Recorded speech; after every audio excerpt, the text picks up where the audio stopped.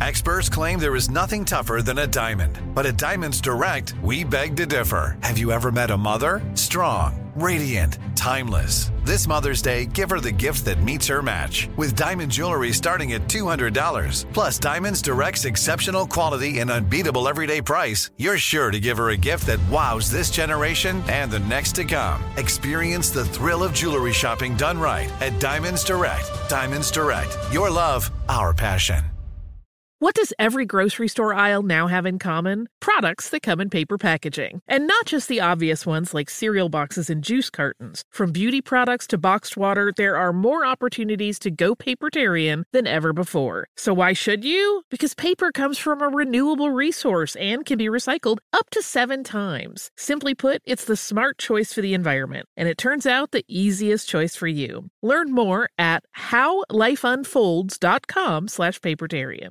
I'm Tracy from Stuff You Missed in History class. Are you a small business owner or even someone who dreams of entrepreneurship? Then check out Season 2 of Mind the Business, small business success stories from iHeart Podcasts and Intuit QuickBooks. Join hosts Austin Hankwitz and Janice Torres as they interview entrepreneurs sharing insights around starting and nurturing a small business. You won't want to miss these inspiring stories of entrepreneurship and discovering ways to business differently so you can too. When you think about the future, what kind of technology do you envision? Whatever the future holds, artificial intelligence will undoubtedly be at the heart of it all. Join Graham Class as he hosts Season 2 of Technically Speaking, an Intel podcast, and hear from the minds transforming healthcare, retail, entertainment, personal computing, and more with the help of AI. Tune in every other Tuesday and explore the latest technology that's changing our world today and creating a more accessible tomorrow. Listen to Technically Speaking, an Intel podcast on the iHeartRadio app, Apple Podcasts, or wherever you get your podcasts.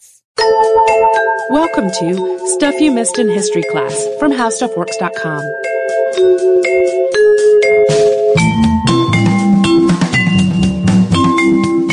Hello and welcome to the podcast. I'm Tracy V. Wilson. And I'm Holly Fry. It is now a tradition to do 6 Impossible episodes a couple of times a year. Full of topics that for whatever reason we can't cover on their own as a standalone episode. Sometimes there's not quite enough information. Sometimes there's something about it that just doesn't lend itself to the standalone treatment. Whatever. We are due for one of these. So today we have a set of stories that are all about frontline heroism. Most of them are also requests from listeners. And so we are calling it 6 Impossible Episodes, Soldiers, Snipers, and Spies. And first up is the only one of these who was not a listener request, at least not one that we can recall or know of, but it came from a Mental Floss article called 5 of the Fiercest One-Liners in History. Milunka Savic was born in Serbia on June 28th of 1888, and in 1912, at the age of 24, she joined the Serbian army. There's a bit of discrepancy about how this came to be, whether she adopted her brother's name to enlist, or whether she went with her brother in disguise and they both enlisted together. But regardless, Milunka wound up in the army under the name of her brother, Milun. Savic maintained this disguise and served in both the First and Second Balkan Wars, and by the second she had earned the rank of corporal in the Iron Regiment.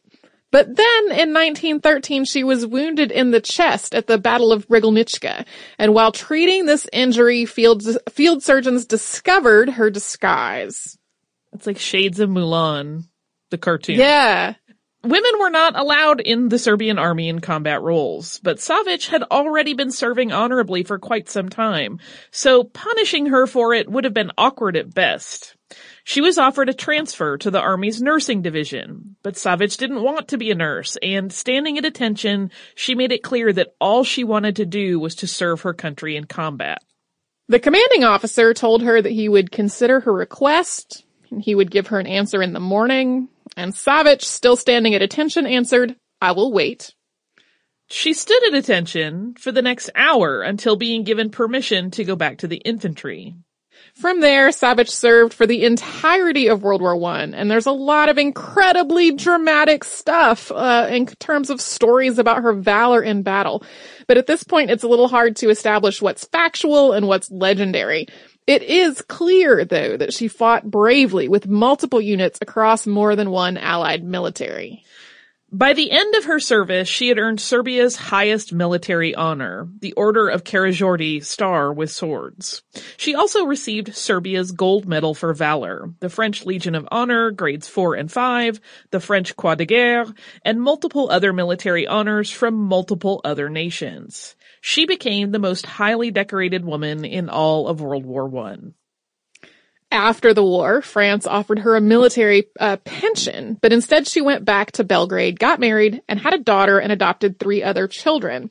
She was named a national hero of Serbia and established a small hospital. And for this hospital work, she actually wound up in a concentration camp for part of World War II.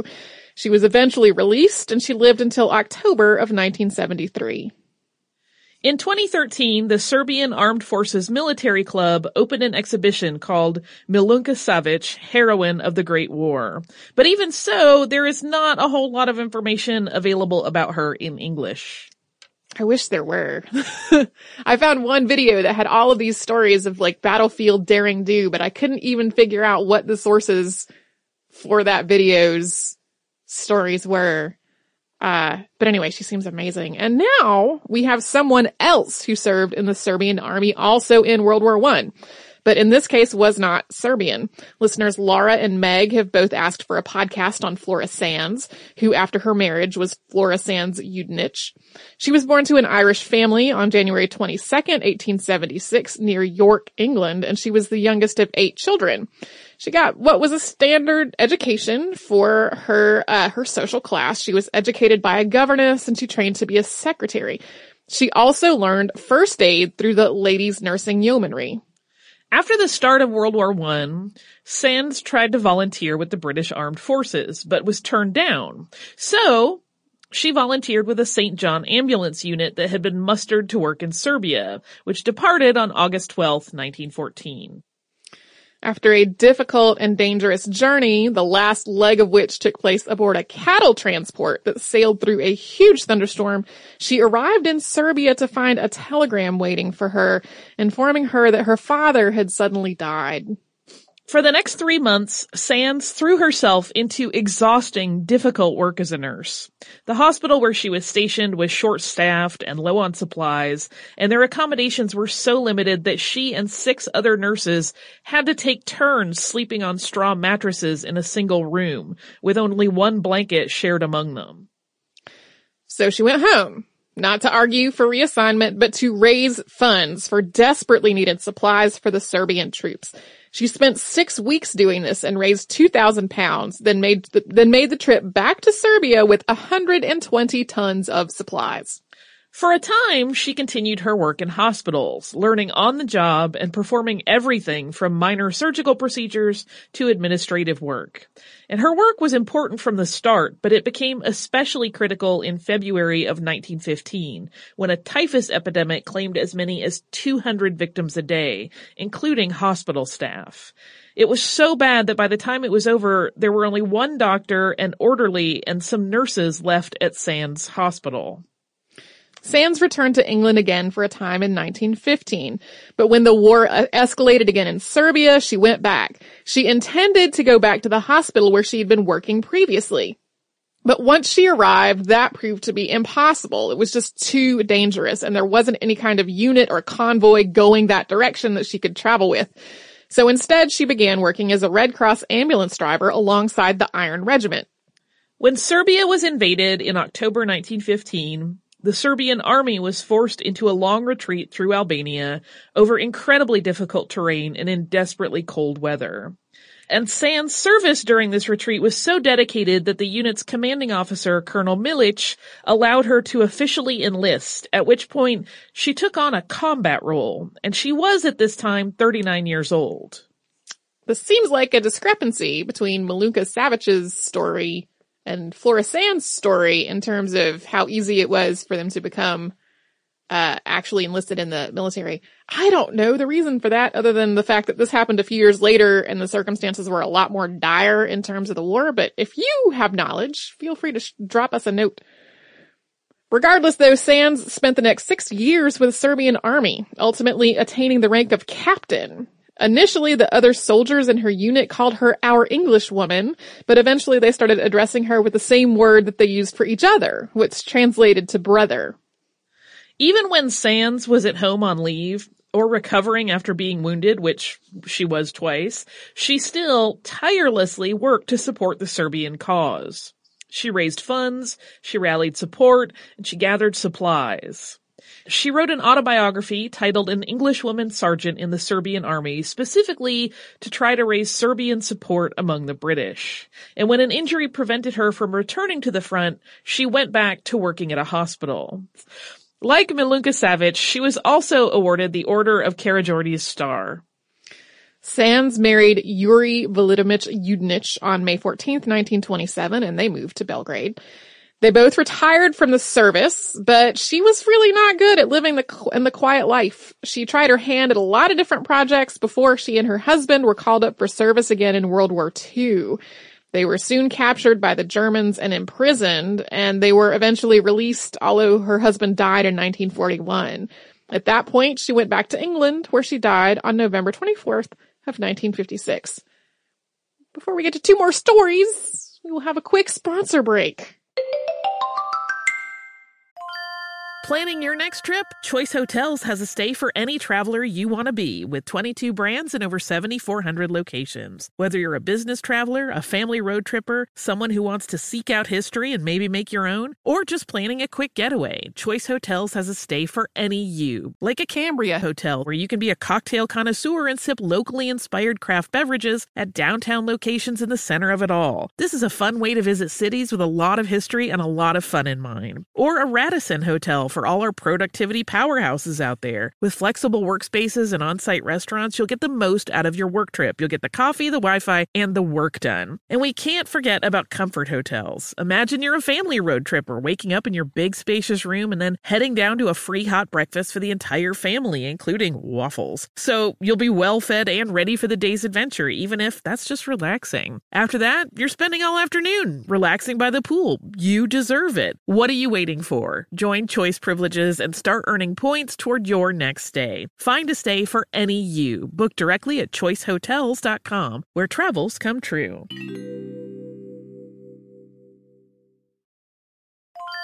I'm Tracy V. Wilson from Stuff You Missed in History class. Did you know small businesses make up 99.9% of all businesses in the United States? The world is powered by entrepreneurs, and if you're a small business owner or even someone dreaming of starting your own business, then you'll want to check out Season 2 of Mind the Business, Small Business Success Stories from Ruby Studio, from iHeartMedia, and Intuit QuickBooks. And every episode, hosts Austin Hankwitz and Janice Torres talk to entrepreneurs about how they've grown from the lessons of launching and nurturing a small business and how they have found success being their own boss. From the excitement of first starting out to finding the right tools and resources to process invoices and payments like QuickBooks Money, you won't want to miss these inspiring stories of entrepreneurship and discovering ways to business differently so you can too. And if you're a small business owner or even someone dreaming of starting your own business, then you'll want to check out Season 2 of Mind the Business, Small Business Success Stories from Ruby Studio, from iHeartMedia, and Intuit QuickBooks. When you think about the future, what kind of technology do you envision? Whatever the future holds, artificial intelligence will undoubtedly be at the heart of it all. Join Graham Class as he hosts Season 2 of Technically Speaking, an Intel podcast from Ruby Studio in partnership with Intel. Explore the future of technology that's rapidly evolving our world today with the help of AI. There is still so much work and research needed to fully understand the power and potential of AI, and Intel is at the forefront of implementing AI in revolutionary technology that's changing the world we live in for the better. In each episode, Graham interviews the minds transforming medicine and healthcare, retail, entertainment, personal computing, and more, while pioneering new uses for AI in these spaces. Tune in every other Tuesday and explore the latest technology that's changing our world today and creating a more accessible tomorrow. Listen to Technically Speaking, an Intel podcast on the iHeartRadio app, Apple Podcasts, or wherever you get your podcasts. Looking to part ways with complicated, expensive, and uncertain shipping? Then give your business the edge it needs with USPS Ground Advantage shipping from the United States Postal Service. Keep everything simple with clear upfront pricing and no unexpected surcharges. Keep things affordable with some of the lowest prices out there. And keep it all reliable with on-time ground shipments. It's time to turn shipping to your advantage. Learn how at USPS.com/advantage. USPS Ground Advantage. Simple, affordable, reliable.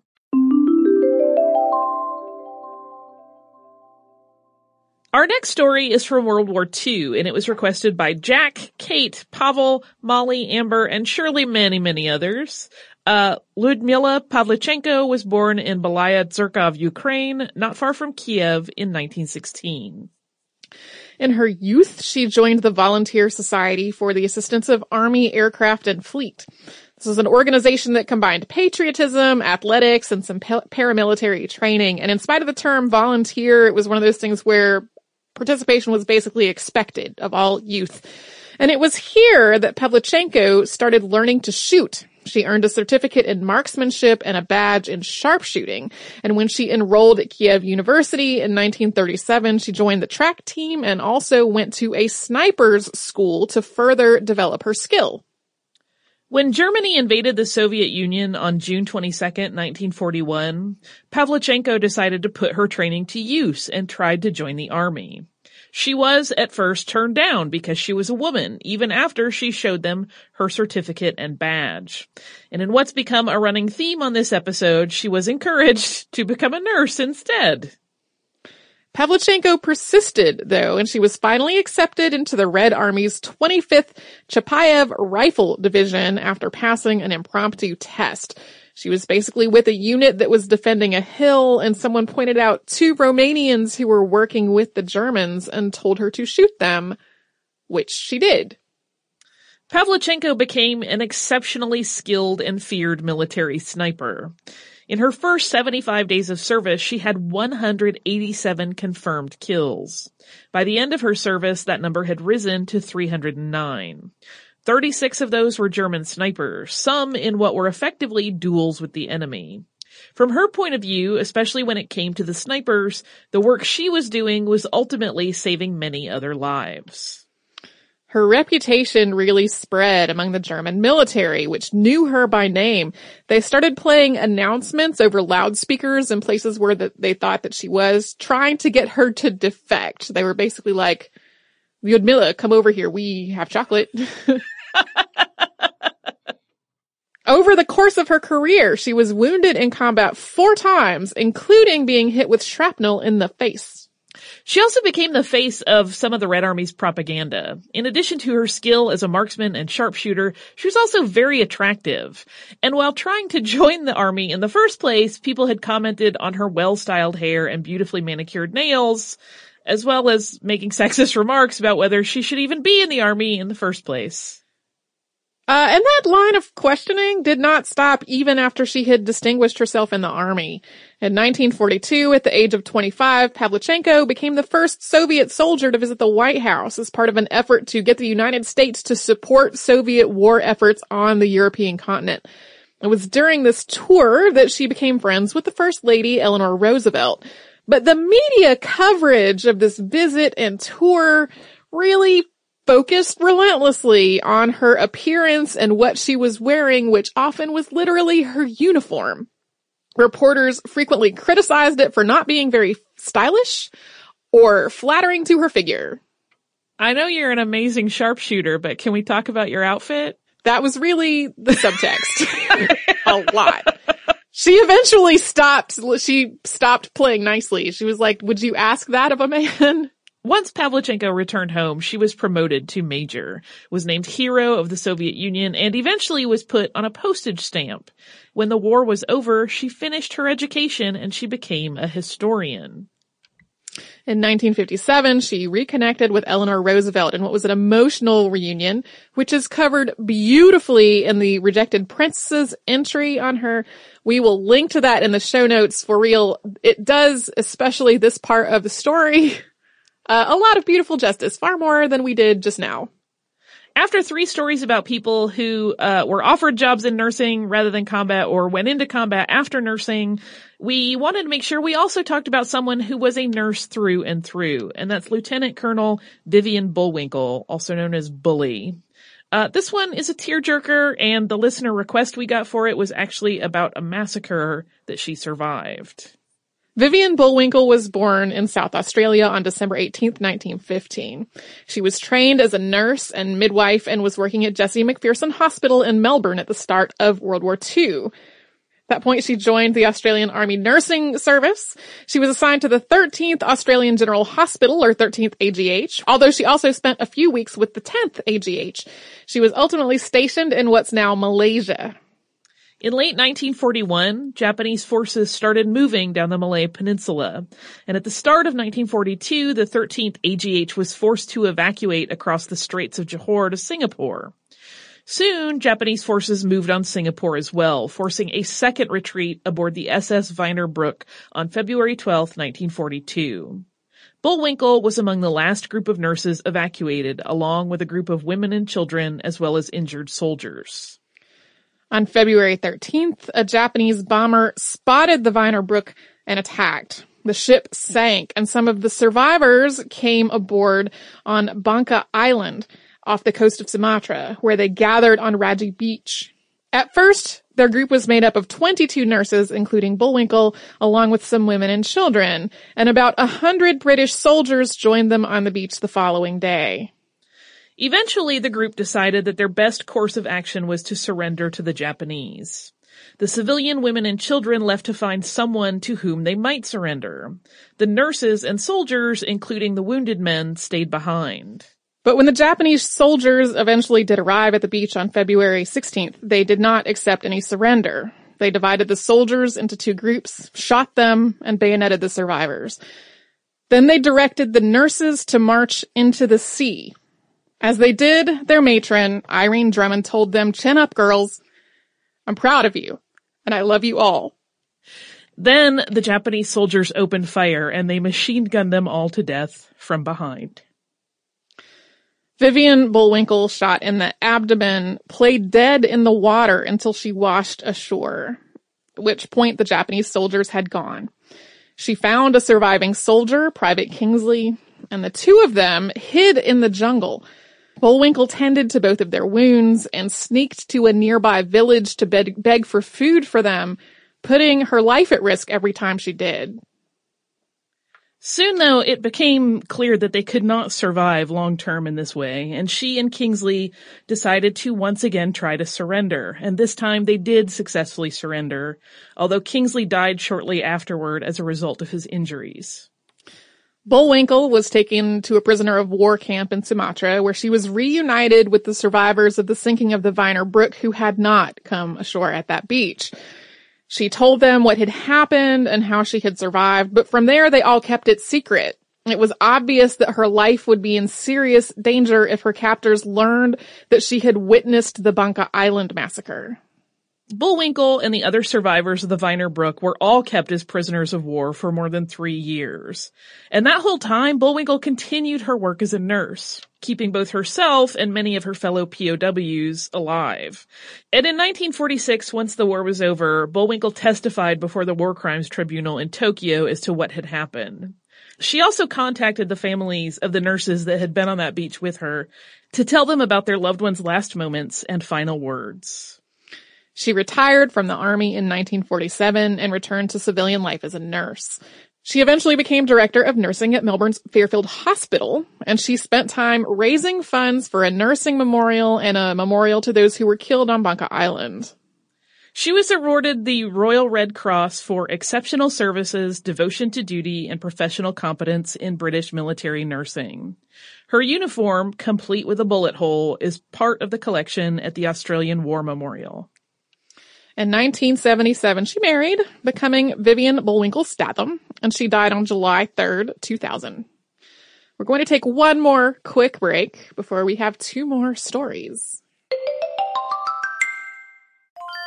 Planning your next trip? Choice Hotels has a stay for any traveler you want to be, with 22 brands and over 7,400 locations. Whether you're a business traveler, a family road tripper, someone who wants to seek out history and maybe make your own, or just planning a quick getaway, Choice Hotels has a stay for any you. Like a Cambria hotel, where you can be a cocktail connoisseur and sip locally inspired craft beverages at downtown locations in the center of it all. This is a fun way to visit cities with a lot of history and a lot of fun in mind. Or a Radisson hotel for all our productivity powerhouses out there. With flexible workspaces and on-site restaurants, you'll get the most out of your work trip. You'll get the coffee, the Wi-Fi, and the work done. And we can't forget about comfort hotels. Imagine you're a family road tripper, waking up in your big spacious room and then heading down to a free hot breakfast for the entire family, including waffles. So you'll be well fed and ready for the day's adventure, even if that's just relaxing. After that, you're spending all afternoon relaxing by the pool. You deserve it. What are you waiting for? Join Choice Privileges and start earning points toward your next stay. Find a stay for any you. Book directly at choicehotels.com, where travels come true.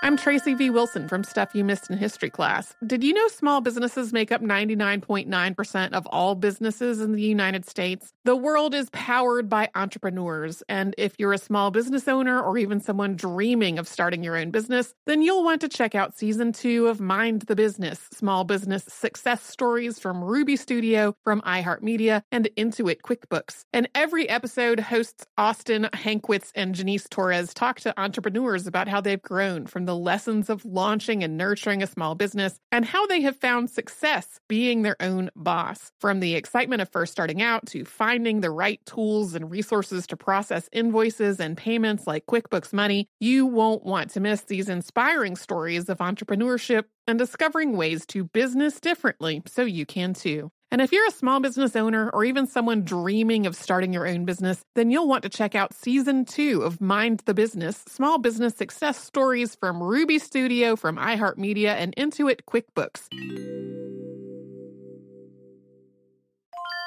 When you think about the future, what kind of technology do you envision? Whatever the future holds, artificial intelligence will undoubtedly be at the heart of it all. Join Graham Class as he hosts Season 2 of Technically Speaking, an Intel podcast from Ruby Studio in partnership with Intel. Explore the future of technology that's rapidly evolving our world today with the help of AI. There is still so much work and research needed to fully understand the power and potential of AI, and Intel is at the forefront of implementing AI in revolutionary technology that's changing the world we live in for the better. In each episode, Graham interviews the minds transforming medicine and healthcare, retail, entertainment, personal computing, and more, while pioneering new uses for AI in these spaces. Tune in every other Tuesday and explore the latest technology that's changing our world today and creating a more accessible tomorrow. Listen to Technically Speaking, an Intel podcast on the iHeartRadio app, Apple Podcasts, or wherever you get your podcasts.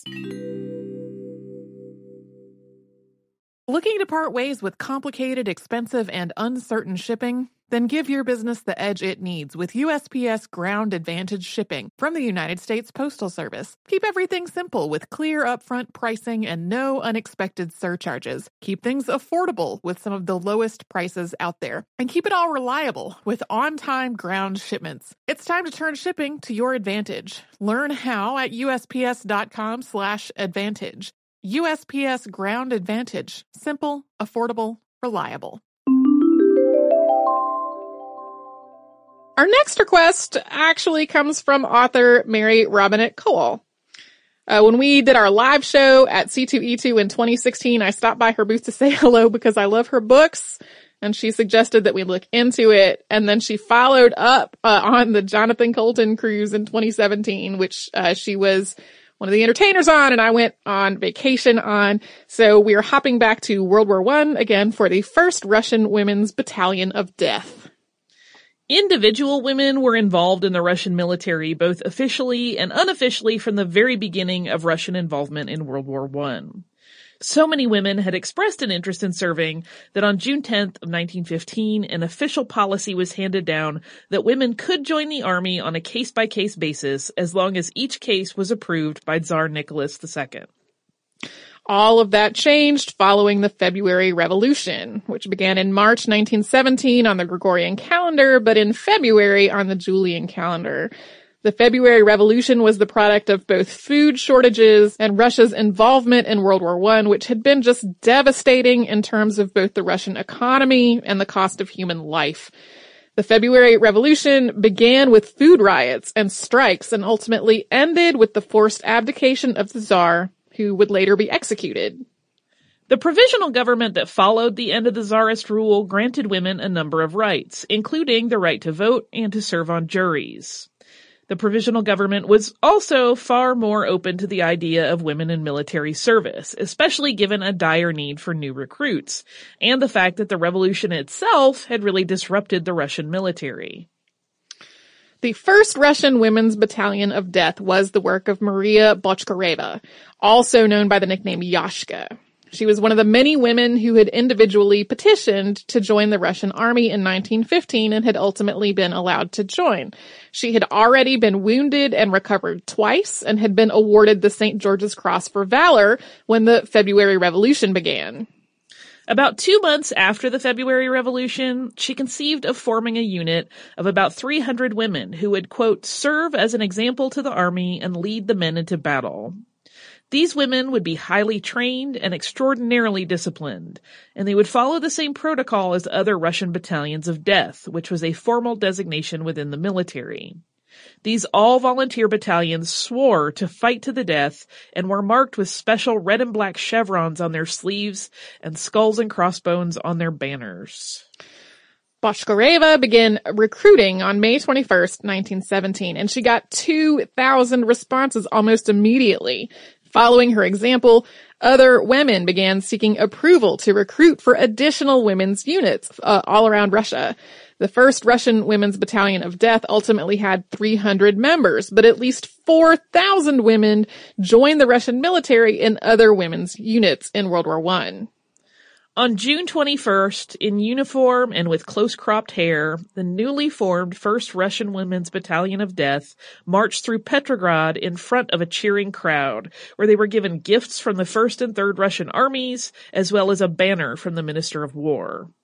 Part of their route was to the graves of protesters who had been killed during the February Revolution. At this point, the 1st Russian Women's Battalion of Death seems like it's on track for a similar story arc to World War II's Night Witches. The Night Witches were founded, along with 2 other all-female regiments, by Marina Ryskova. The Night Witches went on to become household names in the Soviet Union, and they spent most of World War II harassing and terrifying the German army. We have an episode about them in the archive. But that wasn't the case. When the 1st Women's Battalion of Death arrived at the Western Front, they faced derision and harassment from the men in the 10th Army that were already stationed there. The Women's Battalion was part of the Kerensky Offensive, and they did exactly what they'd intended to do. They charged into the fray, essentially shaming reluctant male soldiers into following. They also reportedly found and destroyed a large stash of vodka in the Austro-German trenches before the other Russian soldiers could get to it. That influence, which was part of the point from the beginning, didn't last, though. The Kerensky Offensive was ultimately unsuccessful, and as the tide turned against the Russian army, the Women's Battalion of Death wanted to keep fighting, as had been their mission from the beginning. But their determination really started to inspire resentment instead of valor from the male soldiers already there. By July 3rd, the offensive had dissolved completely, and Bochkareva herself was attacked and beaten by a mob that demanded that the women stop fighting. Not long after, General Lavr Kornilov replaced General Brusilov, and a second set of demonstrations known as the July Days rose up in Petrograd. Many of the July Days demonstrators were soldiers, and Kornilov deployed the military to try to suppress the uprising. Because Bochkareva knew Kornilov, she and the rest of her battalion suffered guilt by association, and they were branded as counter-revolutionaries. They faced so much violent hostility from the rest of the force that they were moved out of combat. Kornilov, who had not shown Brusilov's approval of women's battalions in the first place, then stopped accepting new female recruits and started the process of dissolving the women's battalions. By this point, Russia was facing catastrophic economic and human losses from the war and an uprising from within in the form of the Russian Revolution. When demobilization of the military began on November 10th, 1917, there was almost nothing in the way of support for returning soldiers. Records from this period are so spotty that the ultimate fate of most of the 1st Women's Battalion of Death is unknown. Regardless, what had initially seemed like a bold attempt to democratize and bring gender equality to Russia's military ultimately fell apart. Botchkareva herself traveled to the United States in 1918 and dictated a memoir while she was there. She also met with President Woodrow Wilson, where she pleaded for American assistance in Russia. She later went to London, where she did the same thing before George V. She was apparently invited to join the White Army during the Russian Civil War. This led to her being captured by the Bolsheviks and executed by firing squad on May 16th, 1920. Now we're going on to our last story, which we are going to end with a spy, which is a spy lots of folks have asked for, but most of the requests came via people sharing her obituary to our Facebook wall or tweeting us a link to it, so we don't have a list of names. It's much easier for us to find episode requests in our email than on our social media most of the time. Stephanie Czech Rader was born Stephanie Czech on May 16, 1915. She grew up in Poughkeepsie, New York. Her parents had immigrated from Poland, and they didn't speak much English, so she learned Polish at home and actually didn't begin to learn English until she started school, but she eventually became fluent in both languages. In high school, one of her teachers submitted an application to Cornell University on her behalf, and she was awarded a full scholarship to go there. She graduated with a master's degree in chemistry in 1937, and she later got a job as a translator. When the United States entered World War II, she joined the Women's Army Auxiliary Corps. But within a couple of years, she had caught the attention of the Office of Strategic Services, or the OSS. This was an intelligence office and a precursor to the CIA. In 1945, she was stationed in Poland, ostensibly to work as a clerk at the U.S. Embassy, but in reality, she was a spy. She did most of her work in plain clothes and unarmed. She would later say, quote, "They gave me a gun, but I never carried a gun. What the heck was I going to do with a dumb gun?"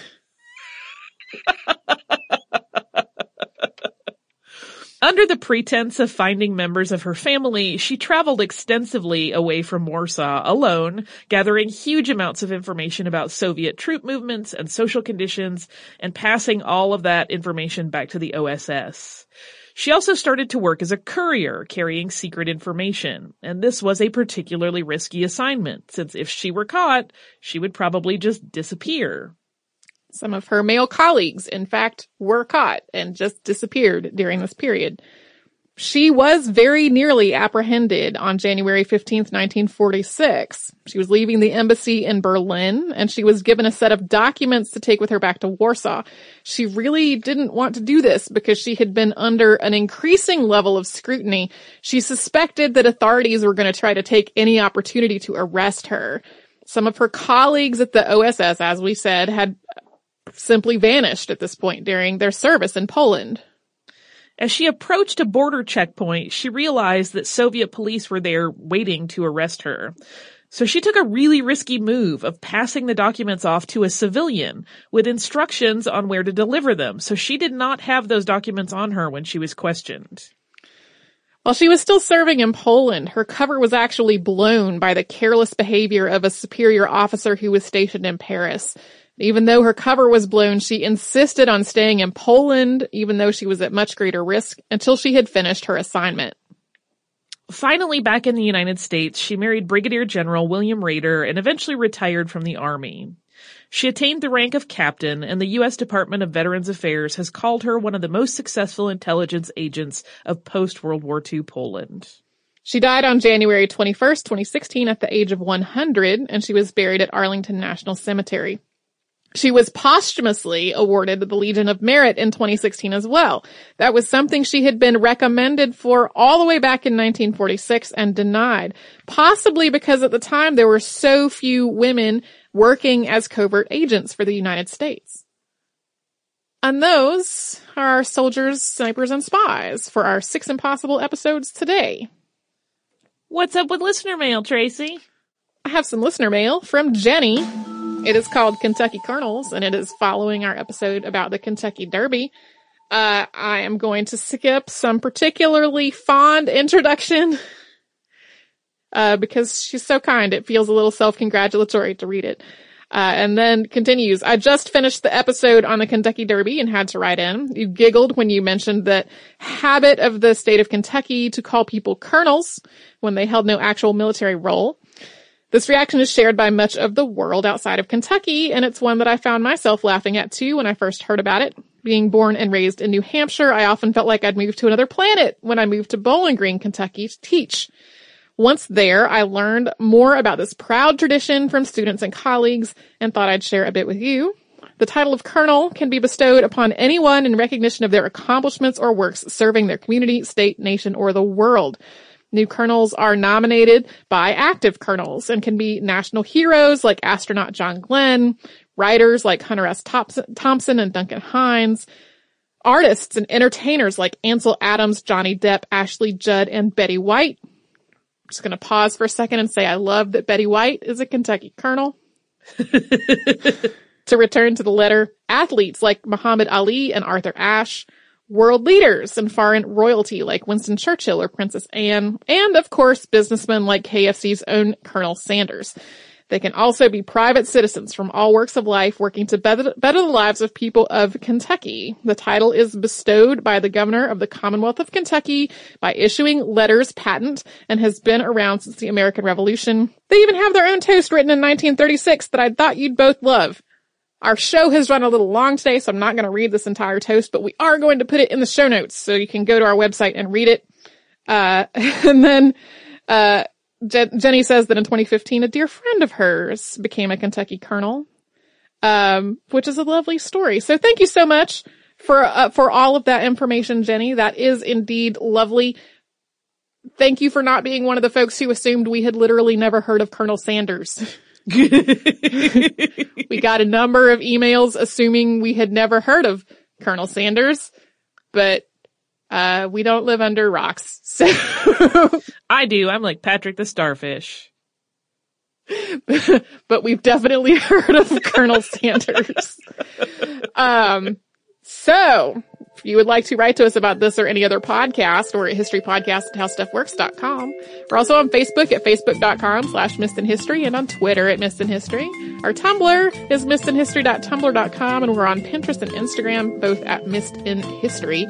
You can come to our parent company's website, which is howstuffworks.com, to find information about just about anything your heart desires. And you can come to our website, which is missedinhistory.com, where you can find show notes, including where we will put that toast for the Kentucky Colonels, archive of every single episode we've ever done, other cool stuff. So you can do all that and a whole lot more at howstuffworks.com or missedinhistory.com. For more on this and thousands of other topics, visit howstuffworks.com.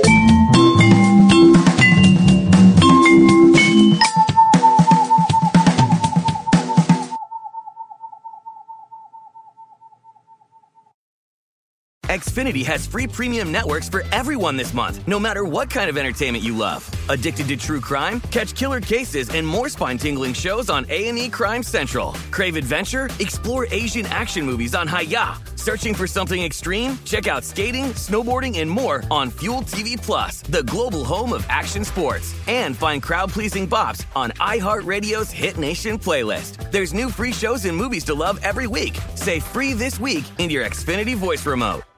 Hey everyone, this is Jody Sweeten from the podcast How Rude, Tanneritos.